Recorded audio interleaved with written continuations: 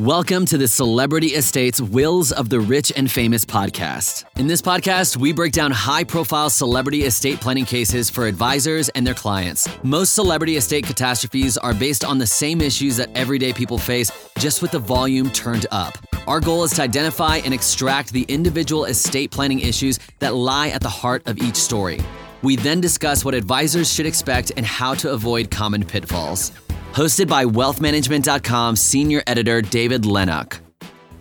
Hello, everyone, and welcome to the latest episode of wealthmanagement.com's Celebrity Estates, Wills of the Rich and Famous. For anyone new to the podcast, in each installment, myself and a guest take on a different celebrity estate and attempt to extract some key lessons that planners can apply to their more traditional clients. The idea being that celebrity estate planning catastrophes, although often ridiculous in their details, generally have at their cores very basic issues that can just as easily apply to non-famous or fabulously wealthy clients. Our guest this week is Douglas Bonaparte. Douglas is the founder of Bonafide Wealth, I see what you did there, a firm dedicated to providing both effective and relatable advice to the city's hardest working young professionals. Through his personal experiences with student debt, higher education, career development, professional achievement, and entrepreneurship, Douglas shares a perspective that very few financial advisors in the industry can. He then draws upon the real-life examples of his firm's clientele, offering financial solutions that are as creative as they are practical. Thanks for joining us, Douglas. Thanks for having me. So, the subject of this week's episode is the controversial and tragic musician Amy Winehouse. Amy was hailed as one of the world's most talented young songwriters in the wake of her debut album, Frank, in 2003. She was completely unique, with a personal style and sound that were throwbacks to the girls groups of the 50s and 60s, right down to the signature beehive hairdo. 3 years later, her follow-up album, Back to Black, won 5 Grammys and turned her into a global superstar. As is sadly so often the case, though, success didn't really agree with Amy. She spiraled into drug and alcohol addiction, with many fans blaming her hard-partying husband at the time, Blake Fielder Civil.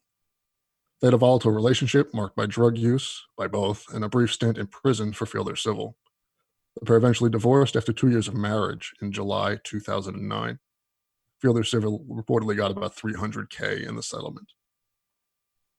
Though she managed to separate herself from Fielder Civil, Amy still had more than her fair share of demons, heroin addiction being the headliner, and she tragically died 2 years later of alcohol poisoning on July 23, 2011.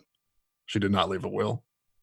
Her after-tax assets of $3.64 million went to her parents, Janice, 63, and Mitch, 68. Since Amy's death, the value of her estate is believed to have grown considerably from song royalties.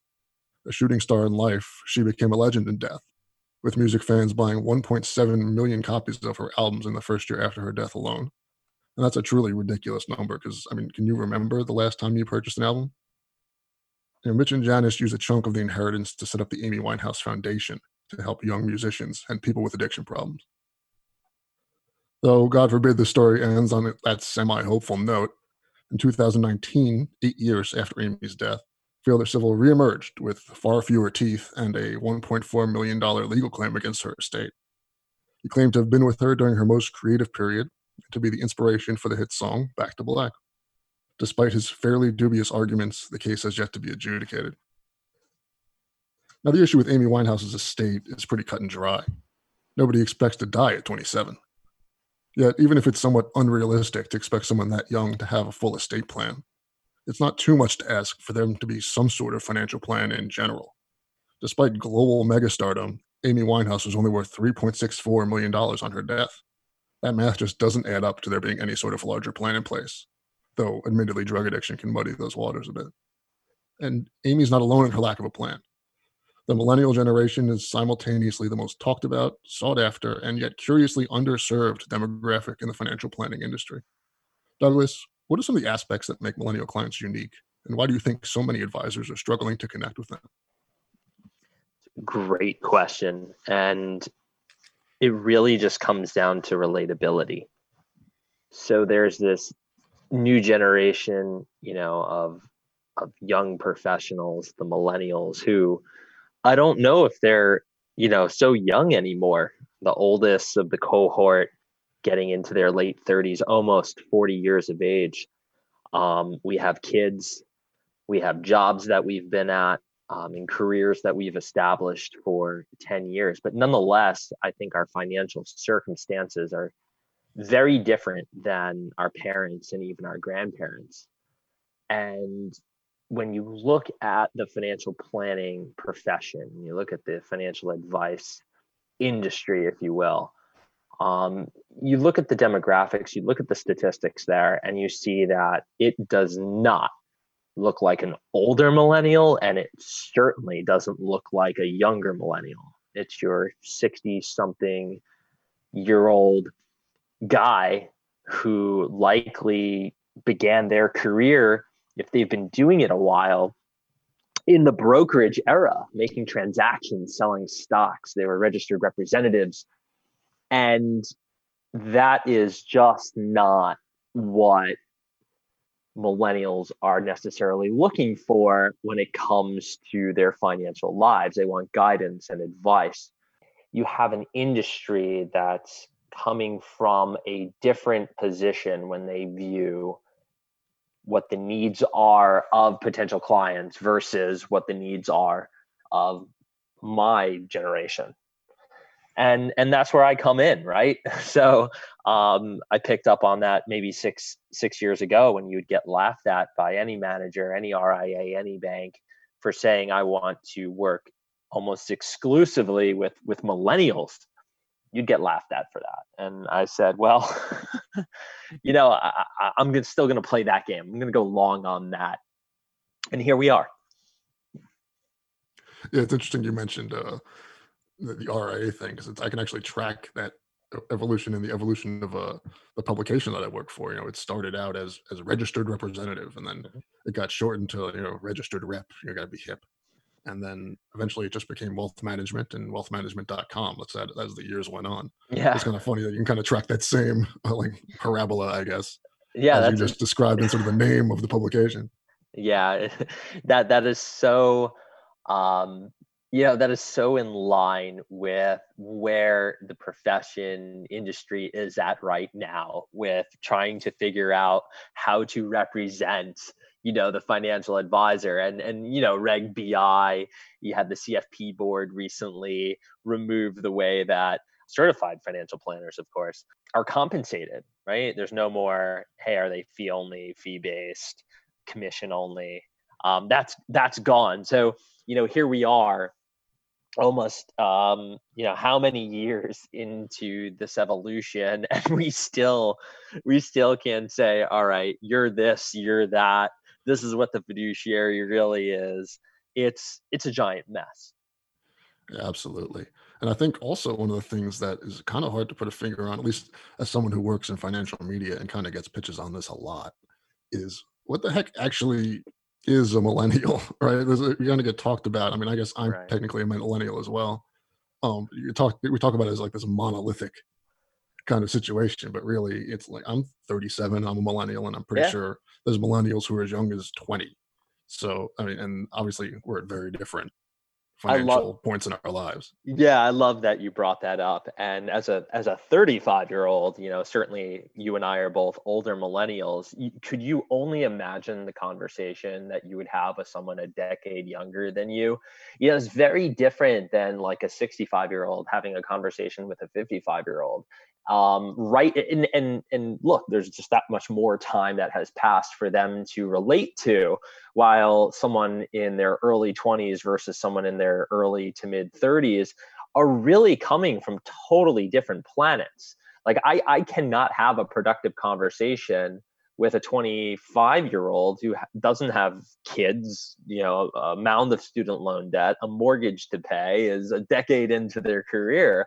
And hey, that's no fault of their own. They're 25. I hope they're having a blast and figuring themselves out. I remember what it was like to be 25. So it's interesting how at this phase of millennialdom, there's such a great disparity between the younger folks in the cohort and the older ones, as opposed to, say, younger versus older baby boomers. I'm sure they're much more similar and can relate to one another, as opposed to millennials. Yeah, absolutely. I mean, someone who's 55 versus someone who's 65, they're both sort of one is kind of seeing his retirement plan come to realization while the other is kind of putting it They're together. But they're that's both, not such a different yeah, place as I just got out of college versus I've been working for 15 years. they're both probably booking, cruises for next Yeah. fall. Hopefully not, but we'll see. I'm kidding.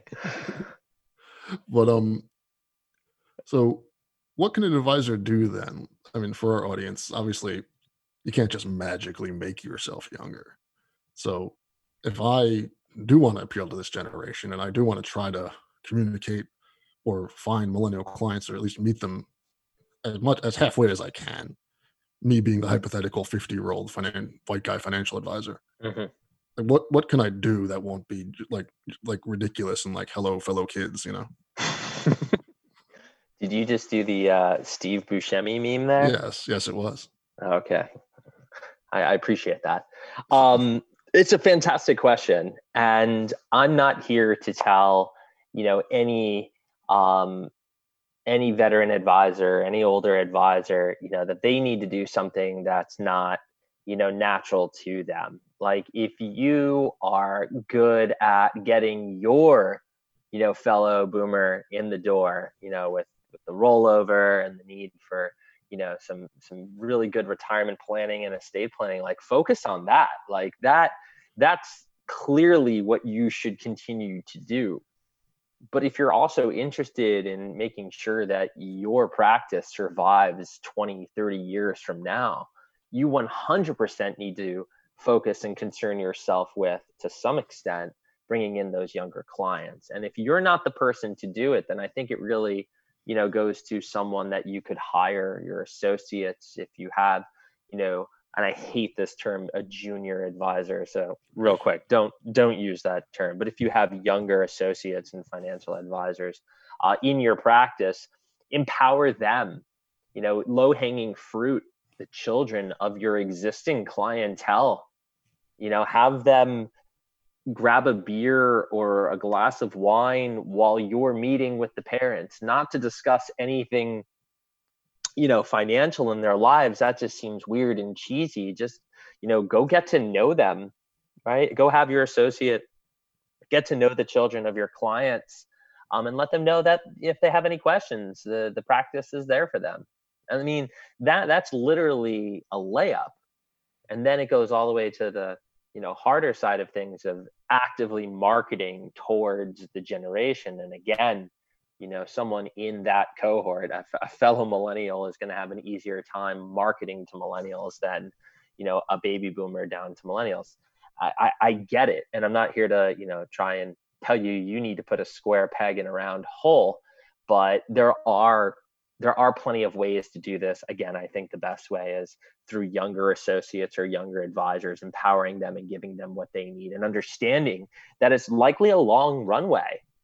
Like, you need to remember that if they're focusing on someone in late 20s and 30s, I mean, this is a pretty dynamic time in people's lives. So I get it. It's hard. It's an investment, to really hope that you bear fruit over 5, 6, maybe 7 years. But that's the best way to do it. And if you are so fortunate to have the skill set, as someone in their 40s, 50s, 60s, to go reach down into the 20 and 30-year-old, arena and get clients from that, more power to you. It's not impossible, but it's improbable. Yeah, I particularly like this idea of empowering the younger associates, younger advisors in your firms, because there's no shortage of them. Let's be honest, and they're all sort of waiting for a chance to do something, and this is so they can get on the job training here also by sort of, hey, working with not yet clients but kind of halfway clients, and Yeah. it's sort of like a nice in between where they're not going to really mess anything up necessarily, but they can kind of cut their teeth Well, in that's dealing the with rub. clients. Yeah, I mean, that's the thing, though, and this now kind of has me a little triggered in a way to, once again have to point out on a podcast that I think the biggest issue for young advisors, and don't know if this is the direction we wanted to go, but the biggest issue is that they're not being put into a training or recruitment model that understands that you need a considerable amount of time to mature as a person, right? Like you can't be 23 and 24 and expect to build this robust book of clients that, has the right margin, that brings in the right kind of revenue. So this is me throwing somewhat, of shade at this sales culture that still exists in the profession, in the industry. And it's got to go. And that's, me just saying, oh, it's got to go isn't easy. The hardest part about being an advisor, regardless of your age, is business development, is getting relationships in the door to provide financial planning and financial advice services, and then asset management and product related type stuff. And if you think here in 2020 you can just bring a 23, 24-year-old into your practice and get that in 2, 3, 4 years, you're kidding yourself.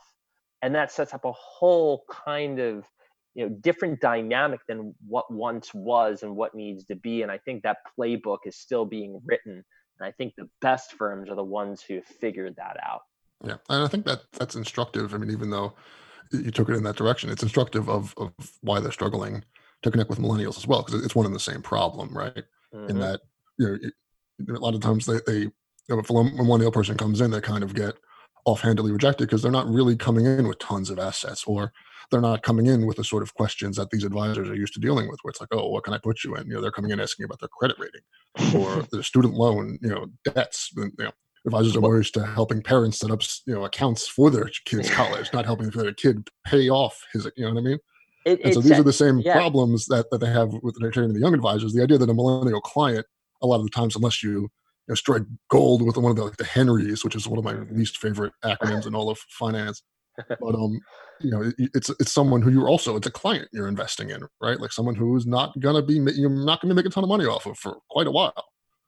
Yeah, I mean that's the heart of my story. I was sitting in business school at night, in my late 20s at NYU, trying to figure out, number one, securing this degree as, a fail safe, that if I wasn't able to build my own practice, that I could at least go work for a private bank and have some pedigree and live a nice life and, do what I love to do. But I probably wouldn't be the entrepreneur I consider myself today in growing and building what I've built. But it was at that moment I looked around and said, okay, here's the long game I'm going to play. I'm going to invest in my classmates, in my peers. That's where the whole impetus to start Bonafide Wealth came from. But to digress, what I think is one of the more interesting conundrums, if not dynamics, that comes with a new approach to recruitment and training young advisors, and this is especially true for small firms or solo practitioners, is the amount of trust that both parties need, from the hiring advisor to the associate. You're dealing with a 23-year-old, right? So take it from the view of the advisor in their 50s or 60s, and they want to get let's say it's a solo, they want to get a succession plan. They really want this to work out, so they have a retirement plan of their own, and now they need to invest. They're being asked to invest 5 to 10 years into a 22, 23-year-old, and maybe they've never been a manager in their life. They're not super relatable to that person, but they got to figure out a way to have them and incentivize them and train them in such a way that they want to stick around that long. And then you have, from the perspective of that 23, 24-year-old, right, who is arguably flaky and figuring themselves out, they need to be invested enough into that person that just hired them to say, yes, this is, something I ultimately want to continue doing. And I can see how I get from, being 24 to 32 and having a piece of this practice and feeling like an owner.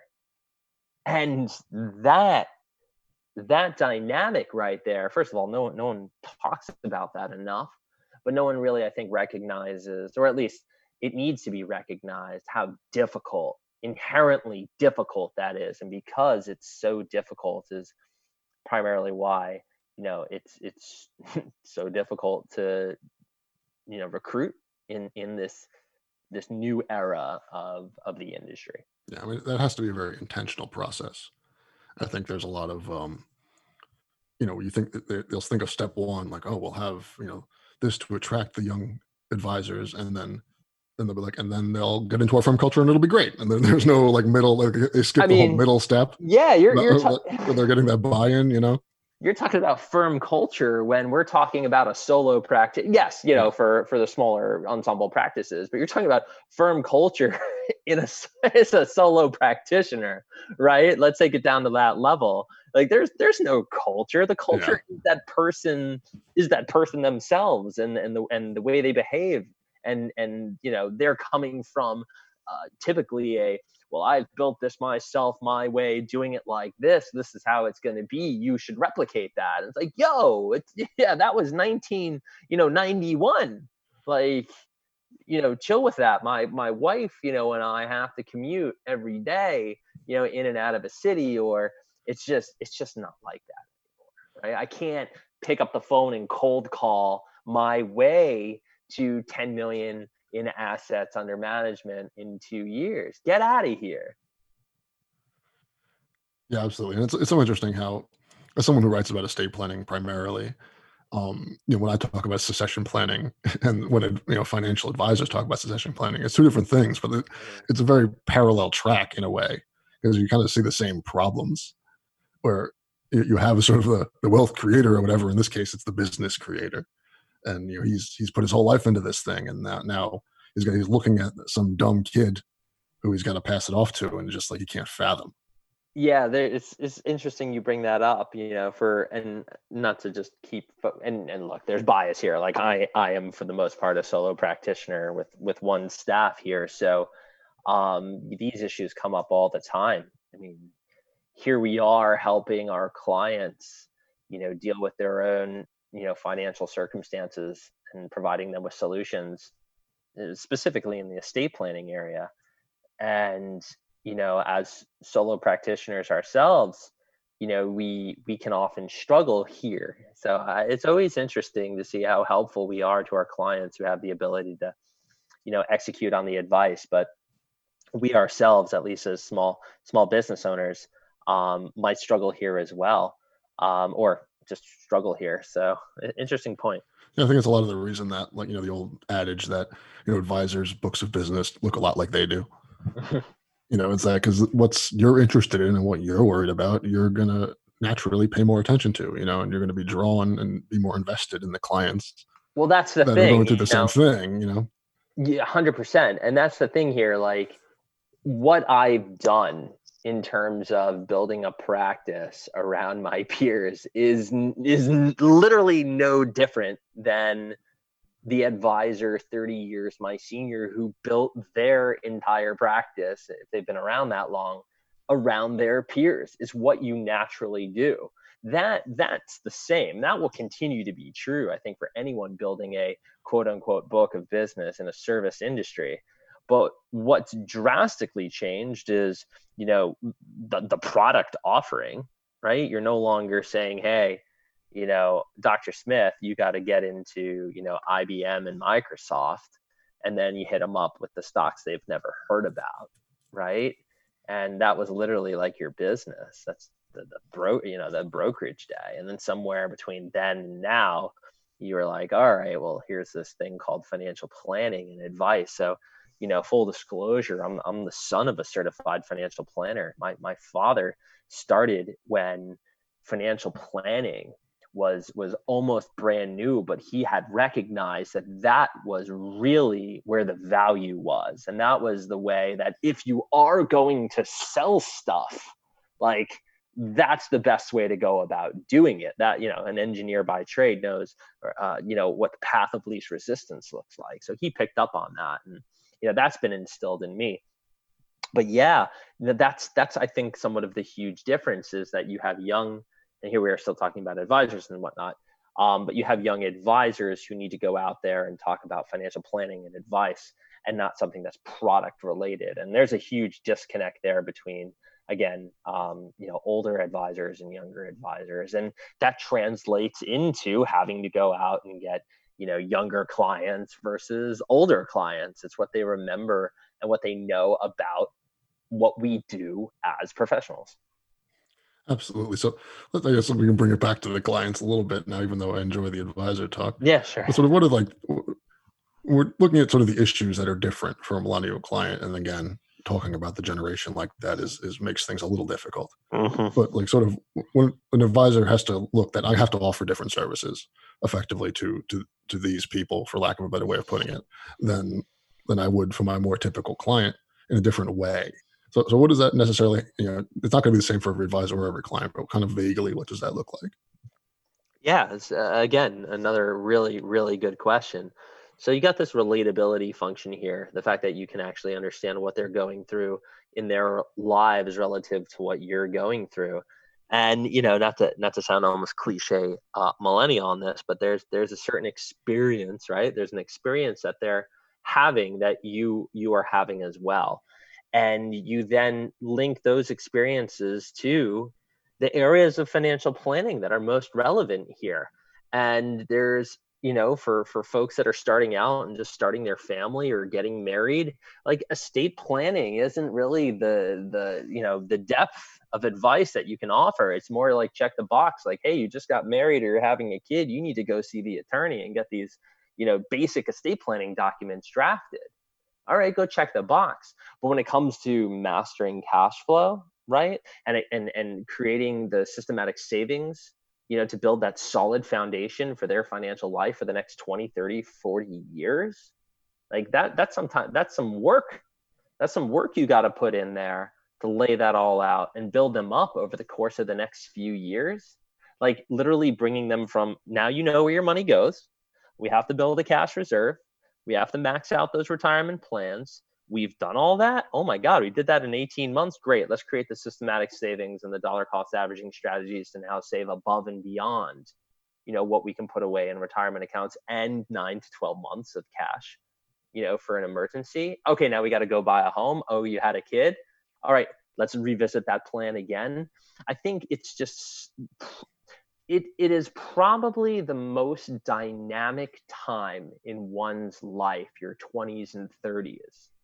The only thing that comes close to that is probably retirement and helping people transition from workforce to, and even the definition of retirement is changing here, but whatever the notion of financial independence is for that individual, that's probably, and I think it pales in comparison to just how dynamic the stage of life that I advise on is. Yeah, it's very interesting. I think one of the key elements there, and I think also in retirement, actually, this is a key element as well, is the fact, the idea of the advisor as sort of educator as well as advisor, where you're not just sort of moving things around and sending them a statement. You kind of have to take them and Yeah. sit them down and hold their hands and like, hey, not only am I doing this and realizing this needs to be done, but I need to explain to you and have you understand why we're doing this and why it needs to be done and why, what I'm doing is important. Yeah. And again, I'm not like here to say that they're, that all older advisors are, only asset managers. I know so many amazing planners who lead with financial planning, across all ages of the profession of advisors and planners. But you can't ignore the fact that, most financial advisors are really more serving the investment advisor function than they are the financial planning function. I just don't think too many people would argue that point. So again, when you're leading with, even though it's not a commission based model anymore, if you're an AUM investment advisor focusing on, generating returns in, as the primary and the secondary being, well, is this linked to the retirement plan and the holistic financial plan? I mean, I think that's just what we have more of. Absolutely. And then I didn't mean to imply that, older advisors are all, doing less work or anything. It's just the idea of educating somebody in their 40s is they naturally are going to have less to learn than somebody in their 20s. They're going to have some life experience, presumably, that hopefully makes the advisor's job a little easier. 100%. I mean, you might have a lot of audacity to be like, 55 yourself and talking to a 52-year-old and be like, look, let's, so I'll take this two ways. Like, let's go. Let me teach you. Yeah. Yeah. Let me teach you a thing about how you're spending your money. It's just like, excuse me, I've been, spending money for 30 years and I've gotten to this point in my life and I think I'm doing all right. And it gets all weird and awkward. That's on one hand.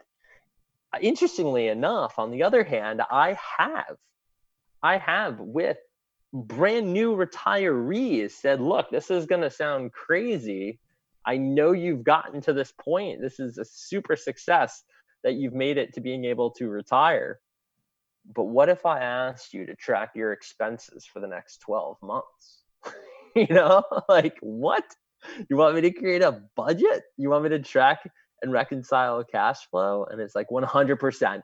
Let's go right back to the most fundamental thing possible, because here we've been talking about living a certain lifestyle during retirement and all these years of financial planning that we've done together. And this is the first year you're actually living that lifestyle. So why don't we actually see, what that is in dollar values? And that's connected.